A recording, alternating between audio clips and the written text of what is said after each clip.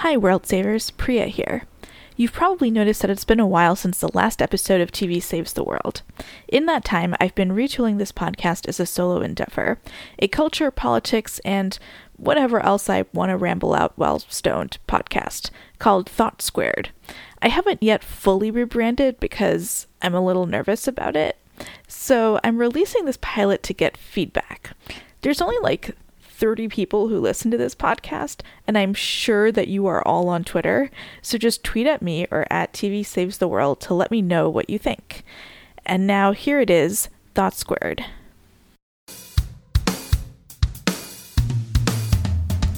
Hello, and welcome to Thought Squared.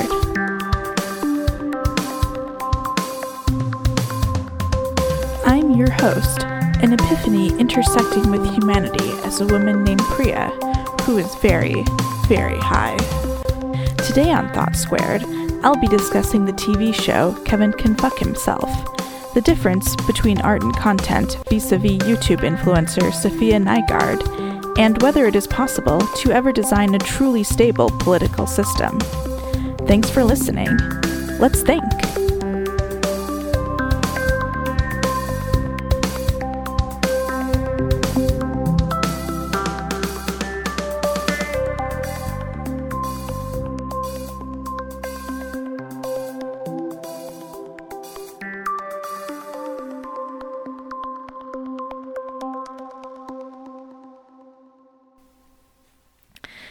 Hey everyone.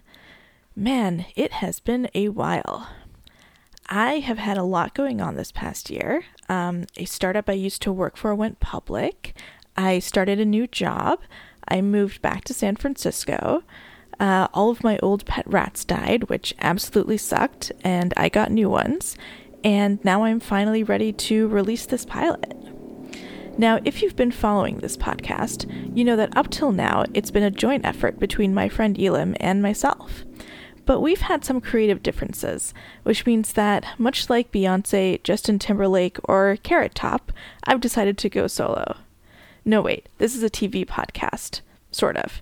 Sorry, I meant much like Xena, Stephen Colbert, or Young Sheldon.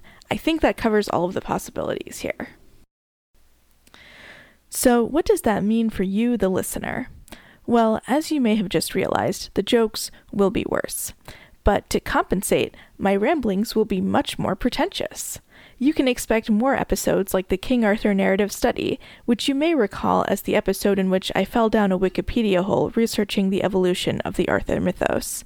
You can also expect me to keep coming for your faves, including Legend of Korra, Schitt's Creek, Bridgerton, Ted Lasso, and more. But most of all, you can expect even more interweaving of media criticism with cultural and political criticism. Partially that's because I am what some have termed a woke leftist SJW sheeple, #cringe. But mostly it's because media, culture, and politics are so tightly intertwined that there's not much point in drawing a distinction. We evaluate all three according to how well they mirror us, even as we change ourselves to mirror them back. This dynamic, writ large across humanity, is rapidly defining our world, and I find that fascinating. So I'm going to change the format up. Every episode is going to have 3 main segments: a TV show or traditional media segment, a content segment, and a politics segment. Also possibly a weird stoner rambling segment, though I've tried to keep that to a minimum in this episode. There will always be spoilers, although my hope is that the episode will usually be long enough after whatever it's critiquing that it won't matter. Today that show is Kevin Can Fuck Himself on AMC+. I'm pretty excited about reviewing content too. After all, I spent the last year browsing YouTube just as much as Netflix. I even hear there's this video streaming app called TikTok that the kids are really into, although I don't know why anyone would name their app after a Kesha song. And of course there's Twitter, my faithful, dramatic companion of the heart. I don't want to imagine how much worse the past 2 years would have been without it, by which of course I mean all of you.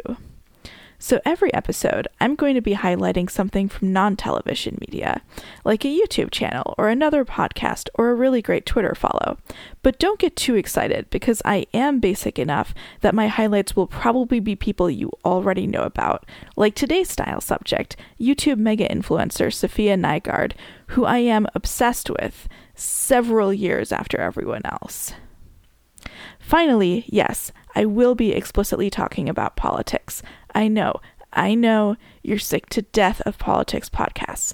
I know that I know, etc., that the world sucks and needs fixing. But I found I can't cope with our descent into fascist oligarchy without indulging myself in the wild and unattainable fantasy of what I'd do to stop it, if I had any real power. So every show, I'm going to be telling you about the latest updates in my ongoing maladaptive daydream in a segment called My Fake Presidency. And finally, let me pause and thank you for still listening to this podcast, even though I have been promising a new episode in, quote, 2 weeks for the past 10 months. A lot has happened in that time, and it's been nice to have something to look forward to at the end of it all.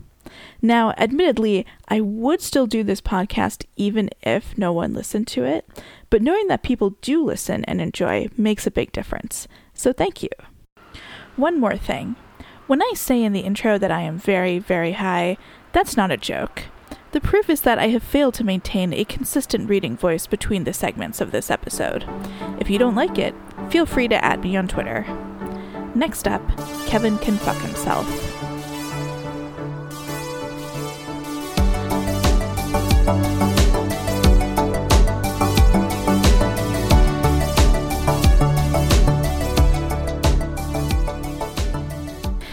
And we're back with today's TV segment about Kevin can fuck himself. This is it, your official warning. If you don't want to be spoiled on Kevin can fuck himself, read the episode description and skip ahead to the next segment, starting now. Hit pause. Now. Hit it. Pause.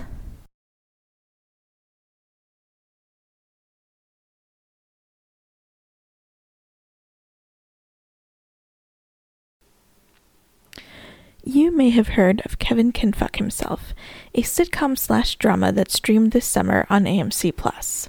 It stars Annie Murphy, famous for playing Alexis on Schitt's Creek, as the long-suffering wife of a wacky sitcom character who is intentionally every wacky leading male role in every sitcom.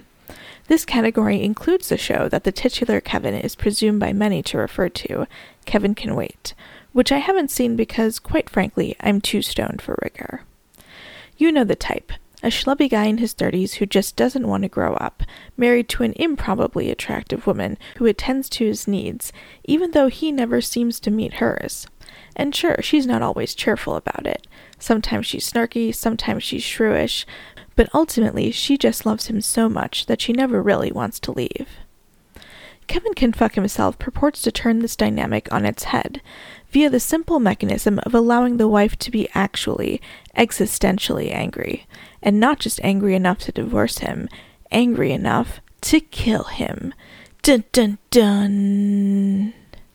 It's an interesting choice for a sitcom, and Kevin Can Fuck Himself makes a similarly interesting choice in how they depict it, using visual tone to show us the dual realities of husband Kevin's world versus wife Allison's world. Allison, again, is who Annie Murphy plays. Her world is dark and dreary, rivaling the angst of The Sopranos or Breaking Bad. Meanwhile, Kevin's world is bright, cheerful, and zany, with punchlines every few minutes, and of course with Allison as the designated worker who makes it all happen. For example, here's what happens when she asks Kevin if they can celebrate their anniversary with a dinner, rather than with their signature anniversary-rager.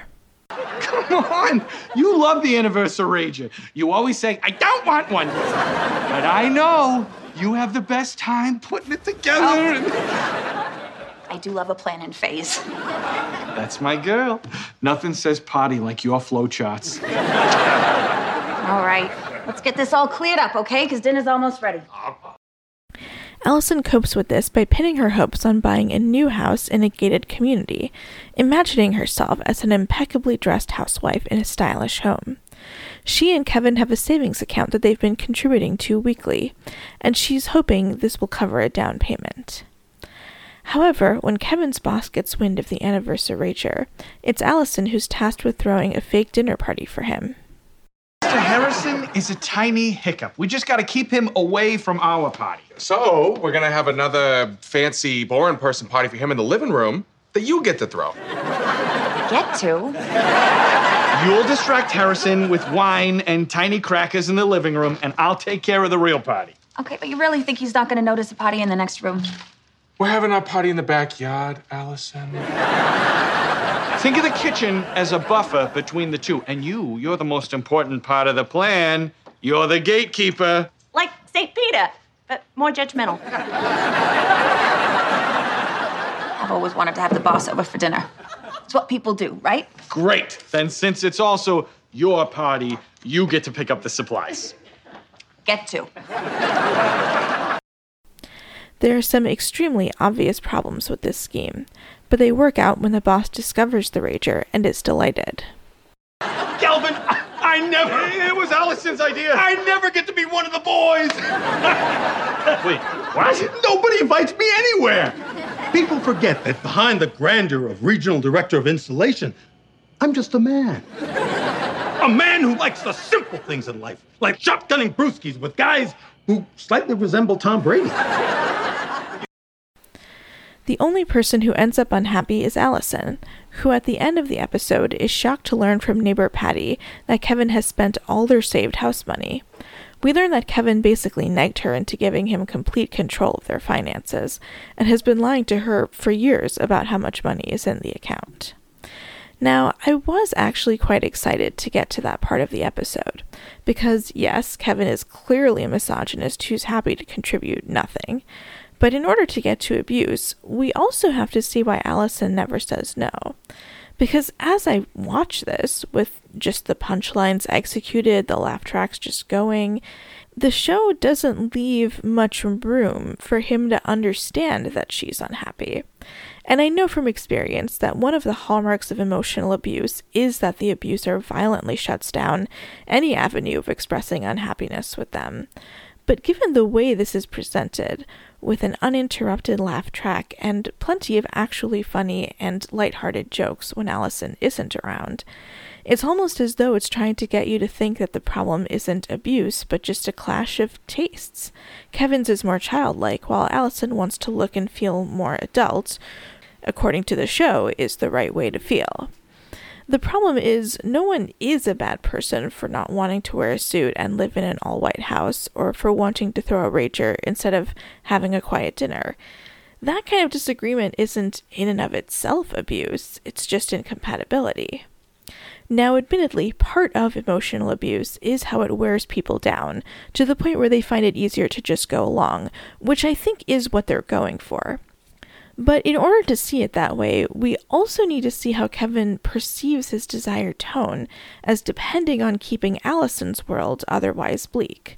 We have to see how he brightly, cheerfully, zanily justifies his control tactics, so that we come to dread that shift into his world as much as Allison does.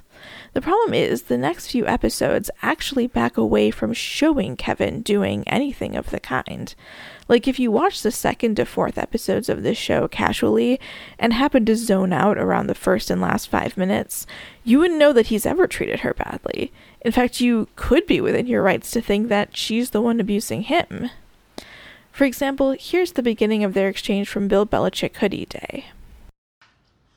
Because my genuine Bill Belichick sweatshirt, cut at the sleeves like a boss, and worn to at least 2 Pats games, is arriving today! And, how much you pay for a torn hoodie? I cannot and will not put a price on what the greatest coach of all time means to me. Okay, well, what price did the internet put on it? More than our wedding, less than our car. Now, yes, obviously a married person should never spend that kind of money without first consulting their spouse.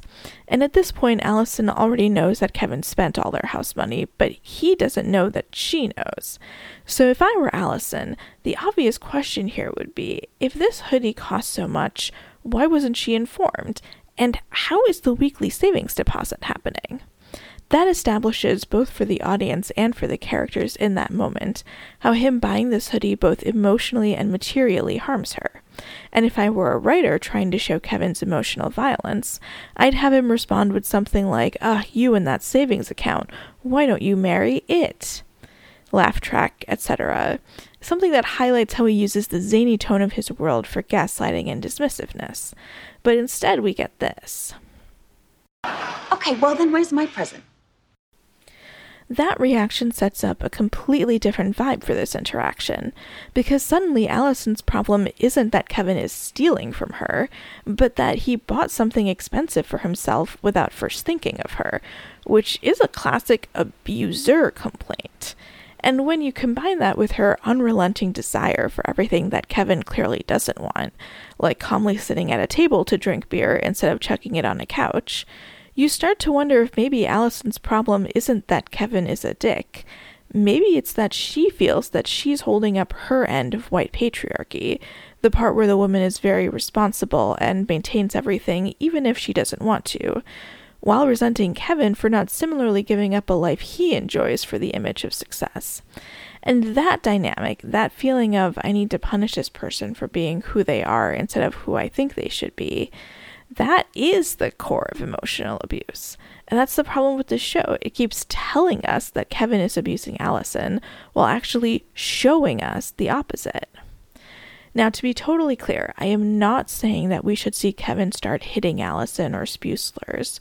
What we should get is a crystal clear depiction of how he prioritizes his ideal reality over Allison's expressed needs, akin to the first episode, but more. But we never see her really express those needs to him, even when she has the chance to. Nor does she express them to us, beyond her longing for external markers of success and quote-unquote adulthood. A great symbol of this is the recurring cockroach motif in the first episode. In those scenes, it's supposed to represent the rot in the relationship becoming unavoidable for Allison. But the metaphor falls apart as soon as her proposed solution to having roaches/relationship trouble is moving to a gated community.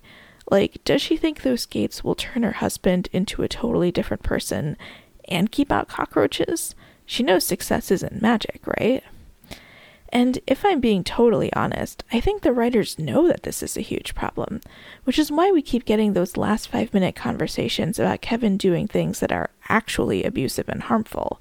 Every single one of those conversations starts with someone going, "Isn't Kevin harmless?" And then Allison recounts something he did that was very much not. For example, take this piece of awfulness from one of those last 5-minute conversations with Patty. Okay, Patty, do you remember when I got that job as a paralegal? I started working a lot and Kevin convinced everyone I was having an affair. My money was on Colt, but yeah. He thought that I had fallen in love with my boss, who was 60 and married. But that didn't matter. Kevin still put sugar in his gas tank, ruined his Saturn. Okay, fine. I never said he was a great guy. That's the kind of juvenile crap he does. Patty, he got me fired. Right when I felt like I was worth something. He ruined it. And you just watched him and laughed. Can you just think about that for more than 1 second? He didn't like something that was my own, and so he took it away from me. Like this car. Like my friends. Like any shred of life that is my own. That's so terrible, and makes a lot of sense with Kevin's character. So I have to ask, why isn't that the plot of the first few episodes? Why don't we actually see Kevin complain about his wife not being around enough in 3-punchline form? Why don't we watch the process of how he decides to, as I'm sure he would put it, teach her boss a lesson? Why don't we watch the conversations he'd have with her to gather intel, where we could see how excited she is about the job, while he constantly chooses to dismiss her? Why are we just hearing about it after the fact?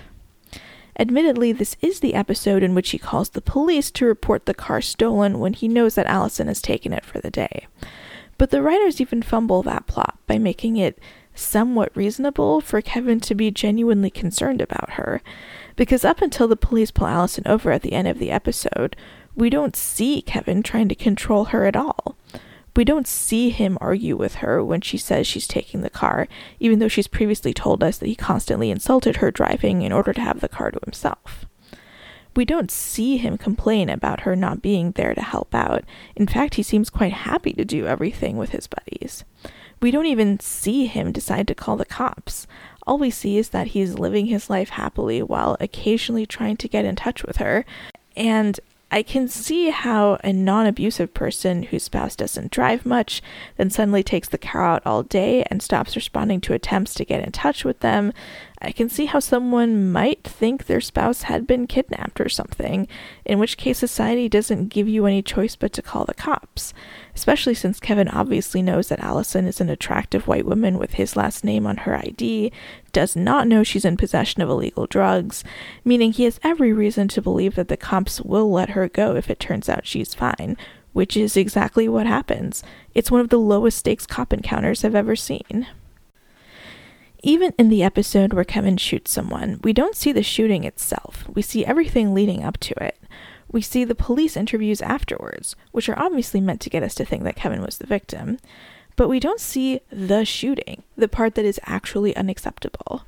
Meanwhile, we see Allison doing all sorts of things that, while not incompatible with being abused, seem to add up to a different story.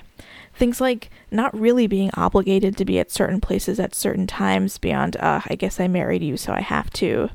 She impulsively quits her job, which is income they clearly depend on, without pacing around in circles, terrified of his reaction. We watch her have an entire affair without ever really worrying about what would happen to her or Sam if Kevin caught them. And again, I'm not saying any of this is required for abuse to be abuse. There's a reason it's a cliche that abusers are often the last ones the public would suspect. It's important to acknowledge that, because I think that's exactly why the point of this kind of scripted prestige drama is to really get in there and explore that dynamic, the difference between those two sides. And this just doesn't. This is just a fancy way of avoiding that exploration, which is really, really dangerous given the plot, because it introduces that doubt about who is abusing who. As the series goes on, it acknowledges how much of an abuser Allison is. We see how she bullies Patty as well as Sam, her side piece, constantly negotiating their no's and refusing to take responsibility for the increasingly extreme situations she puts them in. She also comes close to incriminating herself several times, simply by needing control so badly that she can't stop talking about her crimes in public places, like restaurants or the public bathrooms at a cop party. Both Patty and Sam call her out on it repeatedly, and interestingly, it's only when the series finally acknowledges her real nature that we start to see abusive behavior from Kevin again, like in this exchange in the last episode. Whoa there. Is this fun, Allison, rearing her ugly head? I thought she drowned in that water park 8 years ago. Babe, cool it. That is not very Jackie O behavior. Yeah, take a page out of her book and drink alone. You got, like, an image now? You gotta act like a politician's wife? Don't you have a public image? Yeah, I'm living it right now. I'm a man of the people.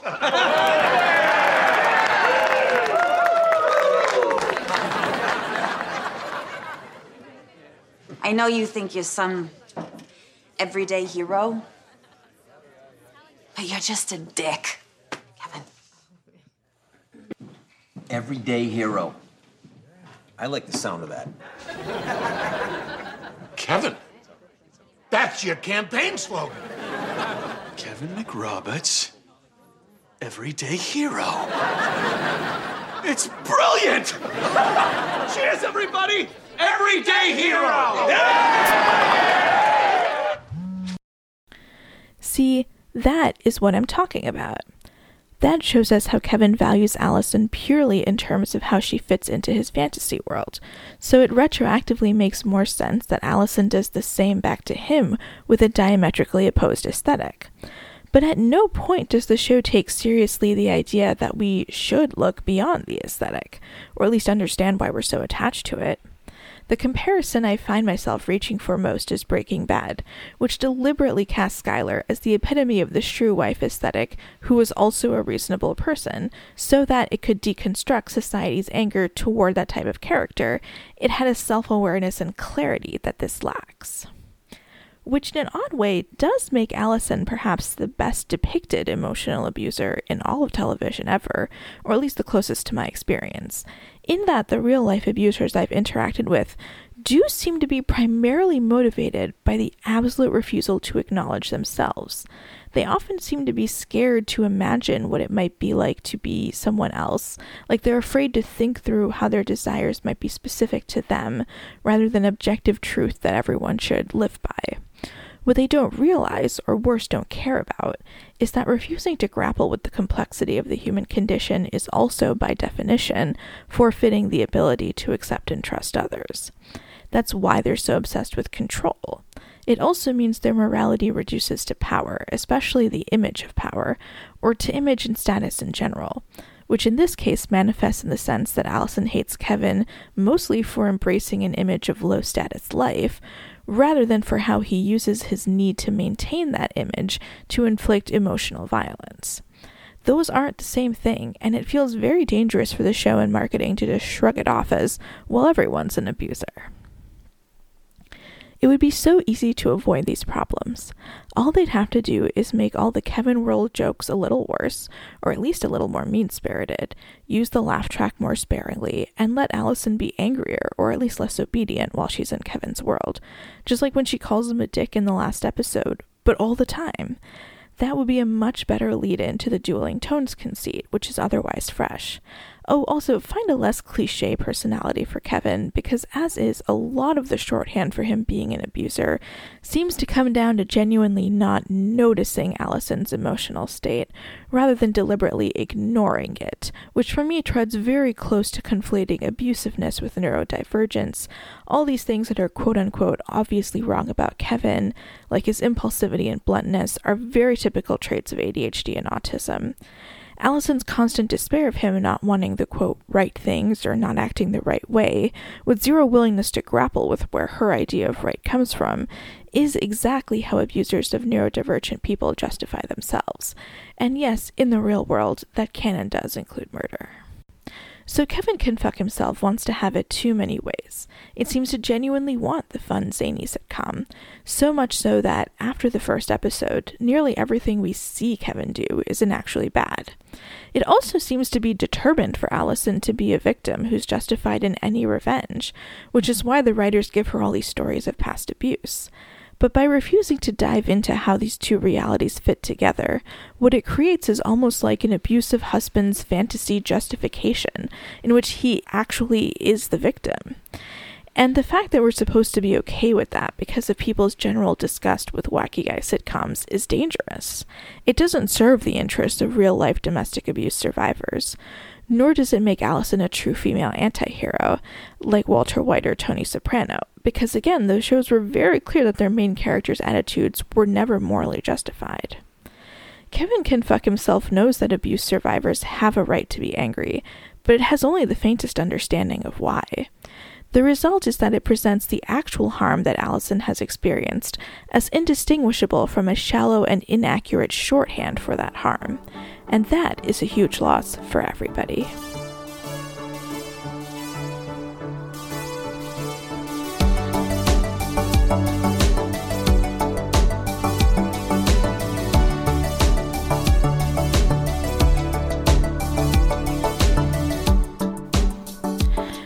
By the way, one of my favorite shows of the year so far has been Loki, just like every other self-insert smutfic reader out there.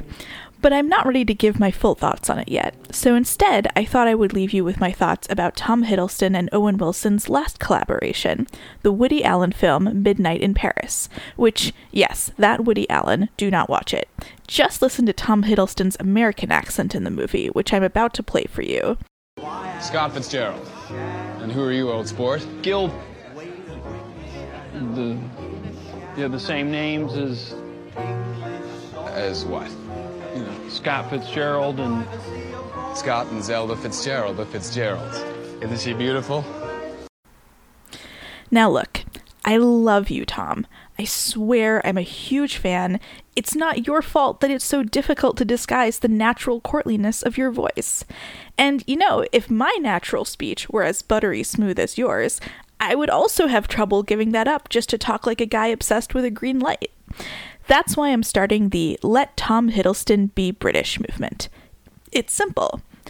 All we have to do is continue casting Tom Hiddleston in white, male, American accented roles, but have him speak with his native British accent. It's a foolproof plan because once the movie comes out and we all fall in love with his character, we'll all collectively agree to rewrite history and say that that person spoke with a British accent in real life. Just like how Hamilton taught us that the founding fathers were all great rappers. That way, we can behold the full glory of Tom Hiddleston and not get dragged for being historically inaccurate. Everybody wins. Get on it, Hollywood. And Tom, feel free to call me with any questions on this. Any at all, I am available. We'll be right back talking about Safiya Nygaard. Stay tuned.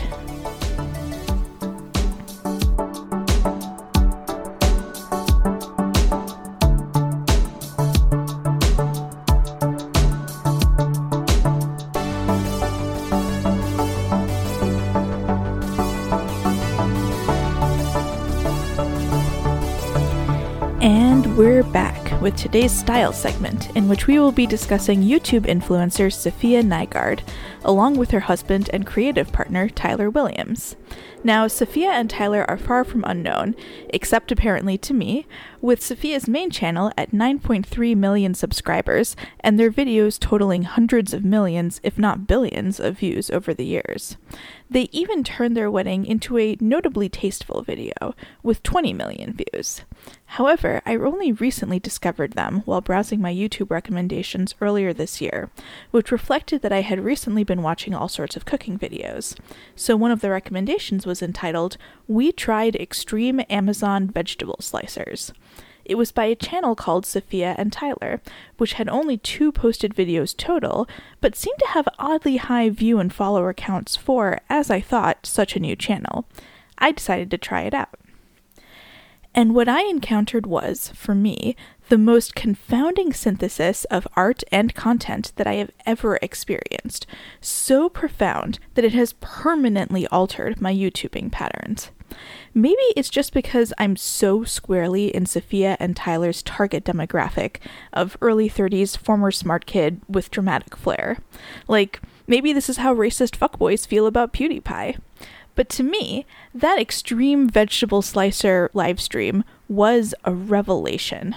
My previous YouTube usage, while heavy, was not at all influencer or media personality oriented. In general, I found that anything in the lifestyle content as art quadrant, which is of course where all the big influencers live, wasn't particularly compelling to me.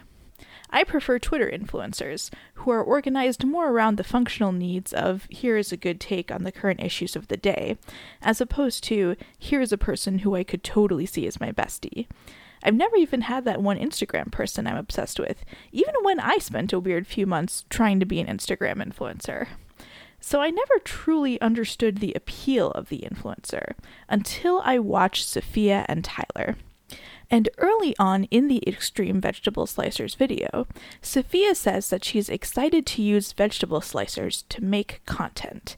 And the way she said content was so evocative that I was immediately plunged into a crisis of the soul over the difference between content and art.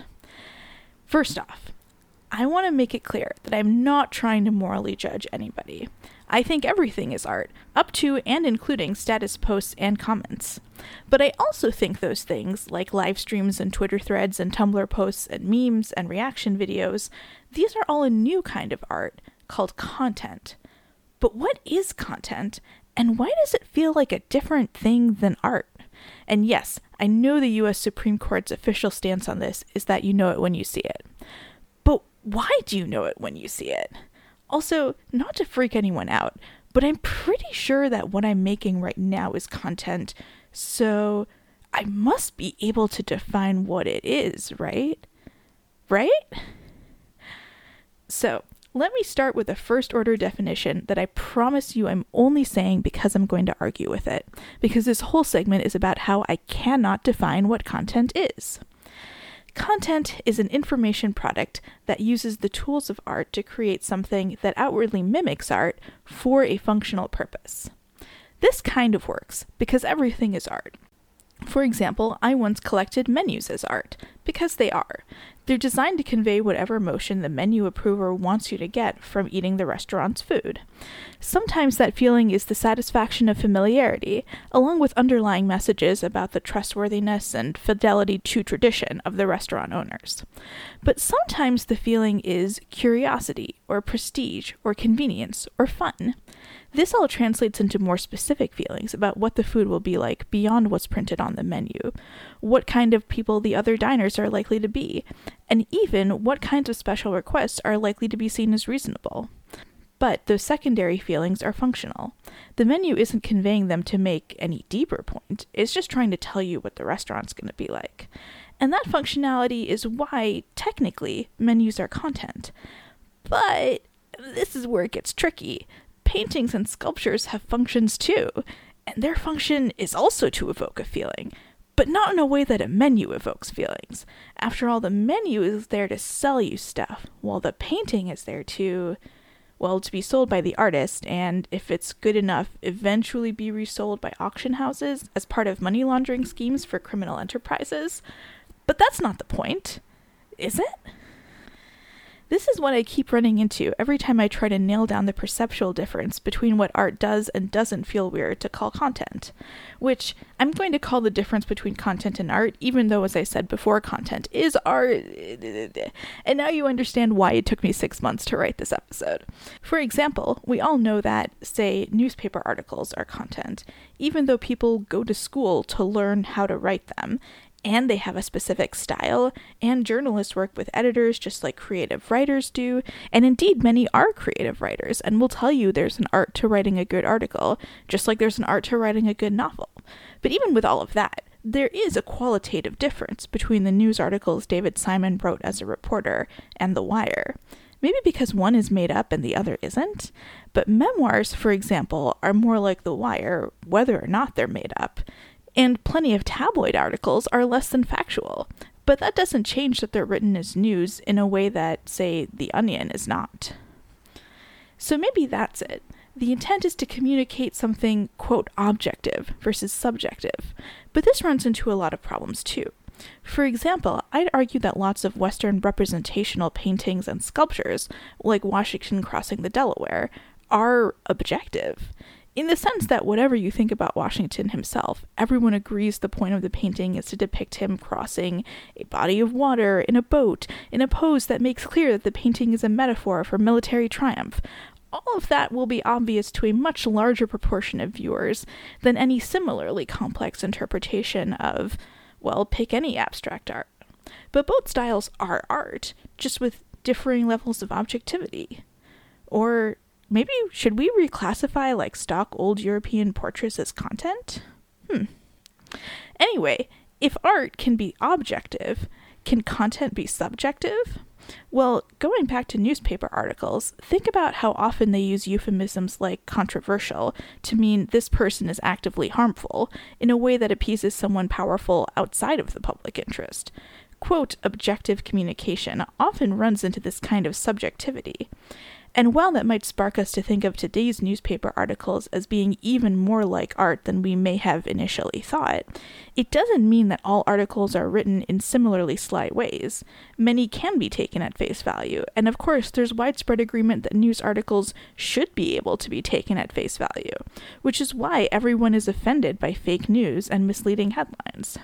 Now, I'm sure you're thinking, well, we've all agreed as a society that some things are art and some things aren't, and the distinction doesn't always make sense, especially on an individual level. And yes, you're absolutely right. But for me, that just kicks the question down the road. Like, why does the idea of crafting a newspaper article to hit some specific emotional targets, rather than recounting the, quote, objective facts of a situation, feels like it moves along the art axis?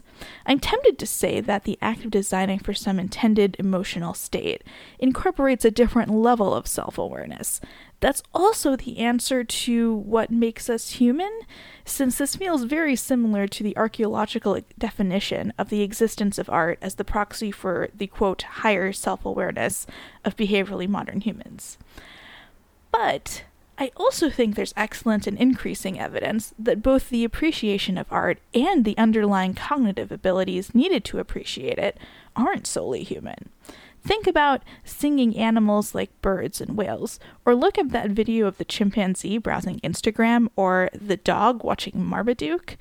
Most of all, check out button training videos like those of Bunny the talking dog, who recently used her word buttons to talk about a dream she had. So, where I fall right now is here. First, I think that the difference between content and art is of the same order as the difference between genuineness and performance, or unintentional and intentional, or true versus made up. Which is to say, it involves a specific kind of self-awareness that has agency and purpose, which can sometimes function in a way that brings together these supposedly mutually exclusive categories. Like how sometimes we need fiction to really understand some kinds of emotional truth. Or how sometimes performance is what reveals our genuine selves to us. This self-awareness and purpose is what we mean when we talk about the human condition, or what separates us from animals, even though that's probably not technically true.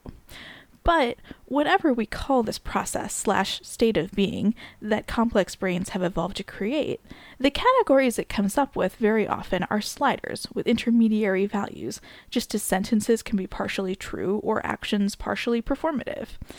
And the granularity and precision with which we can parse these different variations of meaning is, I think, probably proportional to the average complexity of predictions a species can make. For example, the prediction, "I'll finish this on the plane tomorrow." That's a really complex idea when you unpack all the layers of abstraction that go into it. Understanding what a plane is, planning ahead, even having a task that spans multiple days. But we never do finish it on the plane, do we? So we can't fully predict our own behavior, meaning that our cognitive complexity exceeds our ability to understand it, meaning we can never fully explain certain aspects of ourselves or our society in a way that makes objective sense, which is why we, meaning I, can't figure out the difference between content and art after thinking about it for months, even though they're concepts that we made up by engaging in them as part of our natural evolved behavior. Honestly, this thing where we understand enough to be troubled by how much we don't understand really sucks. Unsubscribe. Anyway, the reason I bring all of this up is that this is the train of thought that I engage in every time I watch Sophia and Tyler art / content, whether edited or not. Really, I went through this entire exercise while watching the Extreme Vegetable Slicer livestream. I don't know why, and I hate that phrase in criticism because, it's my job to know why, but right now it's all that stands between me and another existential breakdown. I don't know why, but something about Sophia and Tyler's videos is so genre-defying to me. It's such purposeful content, such conscientiously acknowledged reality, such empathetic influencing, that I simply can't figure out whether or not I relate to it as art. It's like the art of not labeling yourself as art. Or, if you're familiar with the episode of Community in which Abed tries to classify Nicolas Cage as good or bad, Sophia and Tyler are my Nicolas Cage of the content-art dichotomy. This was my religion. I thought the meaning of people was somewhere in here. Then I looked inside Nicolas Cage and I found a secret. People are random and pointless. Well, in my religion, the whole point is that you can't understand every little thing. And, there's a word for people who remind you that you're not God and invite you to try a little harder. Prophets, messiahs, kung fu pandas. So Nicolas Cage is Jesus? No. But he clearly works in mysterious ways, and maybe that's just his job. In some ways, the content of Sophia and Tyler's videos, both edited and live, are no different than that of any other mainstream lifestyle influencers. Makeup, fashion, unboxing / trying out products, vlogging their trips, and so forth, all within the standard influencer framework of sharing a fun party acquaintance amount of their lives. But The presentation of all of these is so well done that it's almost as if they're doing performance art as influencers. They so skillfully walk the line between the feel of a friend describing their objective experience to you and a seasoned director making a short documentary. In fact, it's like if those directors made documentaries about the weird topics you love discussing with your friends, but no rich producer wants to be seen paying people to make movies about. Like, I didn't even realize until seeing the Extreme Vegetable Slicer video how many questions I've always had about them. And everything Sophia and Tyler put out is such beautifully, lovingly crafted clickbait. Like if your cool friend spent all her time making meticulously edited videos just for the group chat.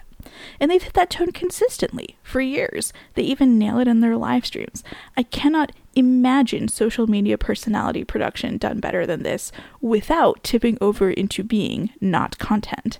And I think that's really incredible, even if it does send me into a spiral of existential anguish. So, now that I have fully explained the motivation for this segment to you, let me highlight some of my favorite videos. First of all, there are the live streams that they do every Tuesday, though I usually watch the video afterwards. These are on their shared channel, Sophia and Tyler, and a surprising amount of fun. I really recommend the one where they played GeoGuessr, which actually caused me to go sign up for a GeoGuessr account, even though as soon as I tried to sign up, it reminded me that I had an old GeoGuessr account that I abandoned years ago because I hated it. But now I pay GeoGuessr money so I can play more. The edited videos are generally posted on Sophia's channel, although sometimes they're also posted to Tyler's channel. Sophia initially became famous for her Bad Science series, which started with her melting lipsticks together. And not just some lipsticks, every lipstick in a store, or every candle in a store, or every bath bomb from Lush. You get the idea. To be honest, while these videos are good and very popular, in my opinion, they don't quite hit the heights of videos like I Got My Closet Professionally Organized, or on Tyler's channel, We Stayed in a Japanese Capsule Hotel. In general, my favorite videos are the ones where Sophia gets makeovers, or when she and Tyler test out new products or hacks. For example, if you browse Sophia's channel, you'll see that they try clickbait soap art hacks, or acrylic pour art. And if you scroll down farther, you'll see lots of titles like, I let the Instagram shop tab pick my outfits. I tried wedding dresses throughout history. I bought 5 knockoff tech products from Wish. Or even, and I'm about to go and watch this as soon as I'm done writing this segment, I wore thigh-high Uggs for a week. Thigh-high Uggs! I've always wondered. I mean, the amount of pure living that Sophia and Tyler have been doing all this time, so that overly curious and impulsive people like me don't have to. It's incredible. Is this what it feels like to be pandered to? So anyway, that concludes this week's Style segment. Check out Sophia and Tyler if you, like me, have been living under a rock for the last several years. They are delightful. Next up, let's get political with My Fake Presidency.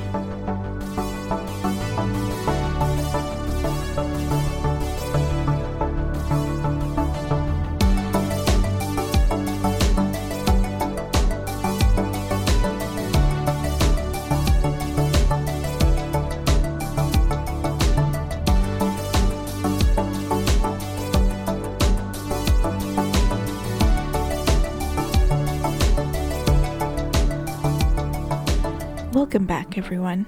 You're listening to Thought Squared, and this segment is My Fake Presidency.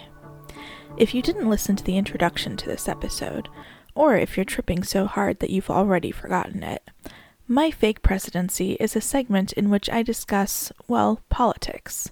It's not strictly what I would do if I were in Joe Biden's place right now, although that will happen in future episodes. But mostly it'll be about whatever socio-political question I've been pondering while lying on the couch scrolling through Twitter.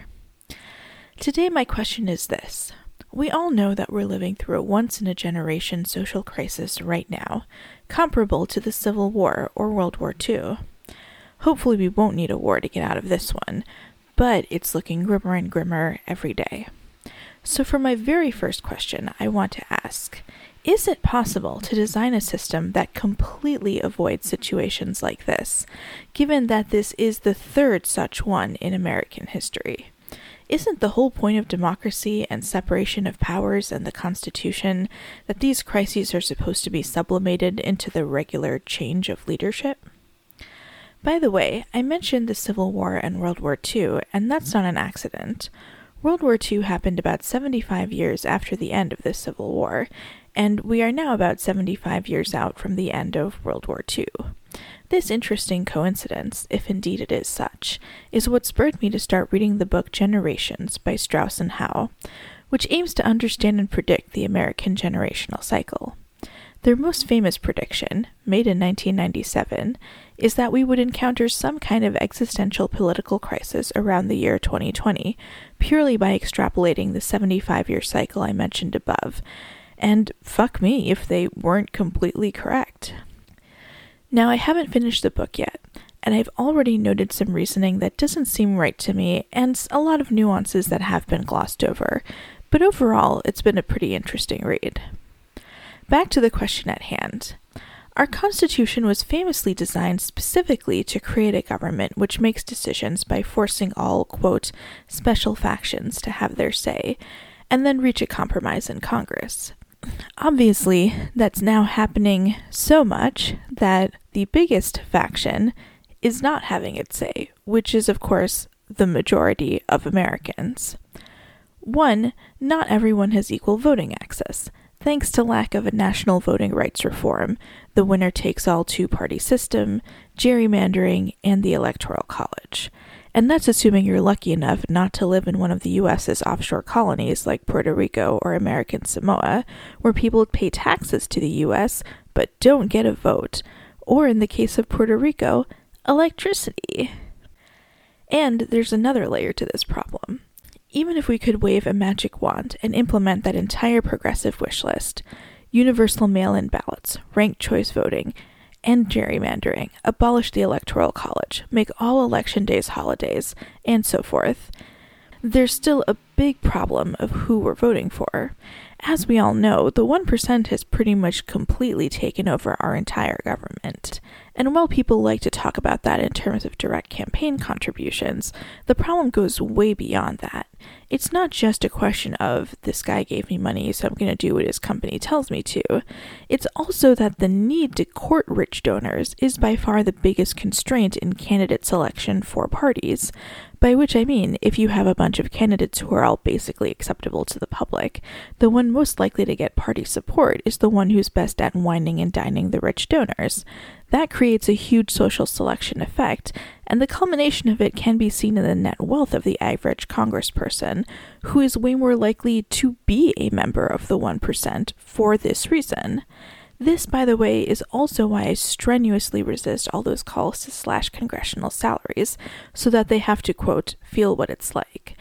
At this point, most elected representatives have such astronomical wealth and so many connections that it's impossible for them to understand. Even if you froze their assets on election, they just borrow stuff from their buddies under the table. Slashing congressional salaries is only going to tip things further in their favor, just like unpaid internships mean that media and journalism are thoroughly dominated by people with enough family wealth that they can still get by. So, okay, let's fiat that all parties get a certain amount of public funding, all campaigns get a certain amount of public funding, and no donations of any kind are ever allowed. All PACs are abolished, etc. Is that enough to fix the problem? Would strong campaign finance reform, plus much stronger voting rights, which absolutely do need to happen regardless of the conclusions this segment reaches, would they allow us to buck the generational cycle? Would that be enough for us not to be at each other's throats again in another 80 years? Well, I wish I could say yes, because again, it is absolutely and clearly imperative that those reforms happen. But my feeling is, as soon as government gets to the point where it's actually working for us again, assuming we do get to that point, even that is only going to be an optimal government for, well, about a generation, maybe 2 if we're really lucky. After that, complacency will set in. It's hard to imagine now, but it's not hard to see the evidence from the 1950s and also the 1990s, even though that wasn't really our government working so much as the start of the internet plus the fall of the USSR. Nevertheless, it seems clear to me that any prolonged period of peaceful prosperity will inevitably result in a downgrade of government quality, mostly because people will start thinking to themselves, do we really need those guardrails? Everything's been okay for so long now. Can't we assume we've solved some of the issues of the past? For example, that's what led to the repeal of the Glass-Steagall Act in 1998, and then directly to the Great Recession 10 years later. I mean, hell, you see it right now with how cities have been approaching mask mandates. Democracy is necessary, but maybe not sufficient by itself. I mean, it is also possible for a good faith majority to just be wrong, thus creating the conditions for crisis. Even knowledge of the cycle only goes so far, especially if the last turn was when your grandparents were the same age as you now. It's just the natural human urge to push the boundaries, to want more. We're probably not going to get rid of that. The problem, of course, is that those boundary-pushing, guardrail-bursting periods also cause a lot of suffering. And it seems like that has to happen every so often for us to remember where our priorities should lie. It's like good government is an unstable equilibrium, not just of politics, but of society. So how do we stabilize ourselves without stifling ourselves? Especially given that we don't yet have a working theory of psychohistory, the fictional science of predicting the political future first conceived of by Isaac Asimov in his Foundation series. And no, I haven't watched the show yet. I'm sure I'll get around to it sometime. Also, Isaac Asimov was a sexual assaulter and a dick. Just FYI. The first answer is that we do need something like psychohistory, which might just be regular history, something that helps us with the long-term perspective, but that's objective enough to be somewhat outside of politics. Not wholly, of course. Like, I'm sure if we did have a theory of psychohistory right now, a totally counterfactual alternative would immediately be invented, driven by whatever political factions felt threatened by the mainstream theory. At the same time, the very fact that I can predict that so confidently seems to point to the possibility of objective analysis. The problem is, how do we translate our long-term perspective into useful short-term actions, especially given that we've spent the past several years well aware of how we're repeating history, and yet we're still doing it? We talk about this a lot in terms of the problems with journalistic framing and disconnect of the media, and how it relates to influencing public sentiment. But how do we sustainably get a better media without going against the spirit of the First Amendment? This, I think, is ultimately where more automated and universal benefits like Medicare for All and UBI come in, as well as recognizing the internet as a national utility and guaranteeing everyone's access to it. And again, obviously, those are urgent moral imperatives that should happen no matter what. My point is, they're also absolutely necessary to allow society the flexibility to organize according to the needs of the moment. How much better off would we be if journalists were able to quit all these famously abusive and conservative newsrooms while still being able to pay their bills?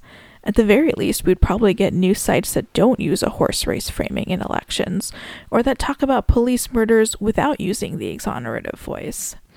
And that, plus the strong voting and electoral reforms we've already fiated, might be enough to get us to slightly less bad crises. But mostly what we need is to not let power get so concentrated ever again. And I'll admit, I wish I had more of an answer here, because I don't really think there is any way to truly guarantee that. But maybe we can chip away at it. For example, right now a huge part of our power concentration problem is that it takes an act of Congress to raise the minimum wage. What if instead the minimum wage was pegged to productivity or to the Gini coefficient, relative to 1960, mind you, so it would be at least $25 an hour now? This would be in addition to UBI, specifically because the point is to deny the wealthy the choice of accumulating fortunes at the expense of their employees, because that inevitably leads right back to crisis. That way, the burden of getting a 60-seat majority falls more on those who want to stop equity than on those who want to maintain it. We can also do reparations set up as similarly automatically fluctuating payments, maybe pegged to inflation or local cost of living, specifically to ensure that historically marginalized populations are redistributed to. And maybe the length that unemployment benefits last can be automatically pegged to economic markers so that Congress has a harder time denying them to people on behalf of capital. It's by no means a foolproof plan, but it probably can't hurt.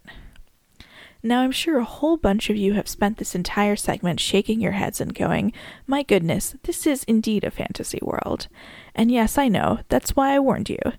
But I think this is still a useful exercise because it's urgent for all of us to have a clear idea of what it means to lead and follow in a good faith, democratic, egalitarian, and inclusive society. Not only as a set of laws, but as a vibe. Because one trend that will probably only accelerate is that we keep self-organizing into new social structures, whether startups, fandoms, subreddits, polycules, or even social media bubbles. We need norms that are clear and flexible enough to adapt to any situation. For example, if we generalize from the list here, strong voting rights and reparations feel akin to the increasing cultural norm of actively combating biases towards the historically marginalized. Enacting strong electoral reform and trying to limit the power of the wealthy can be translated as norms around explicitly recognizing power and being willing to think through the most reasonable limits to set. And the moral need for democracy feels like the equivalent of a norm around responsiveness, which is to say, a presumption that the point of power is to have the resources and willingness to respond materially to the needs of others and to the collective good. And yes, I know there's plenty of room to interpret all of the meaning out of any of those principles. I'm not trying to pretend this can fix everything, or even that it's an exhaustive list. But I also don't think we can get out of this crisis, or implement any of that fantastical wish list of policies, without overtly pushing our culture in the direction of being fully aware of what is and isn't egalitarian. And we're definitely trying to get there. The question is whether we can change ourselves enough now that our grandchildren won't have to relive this problem. My hope is that this podcast will, in aggregate, hit all the right cultural nerve endings to help nudge that vision of change further into our collective self-understanding, even when I'm not explicitly talking about it. I don't expect it to succeed, but then, what does?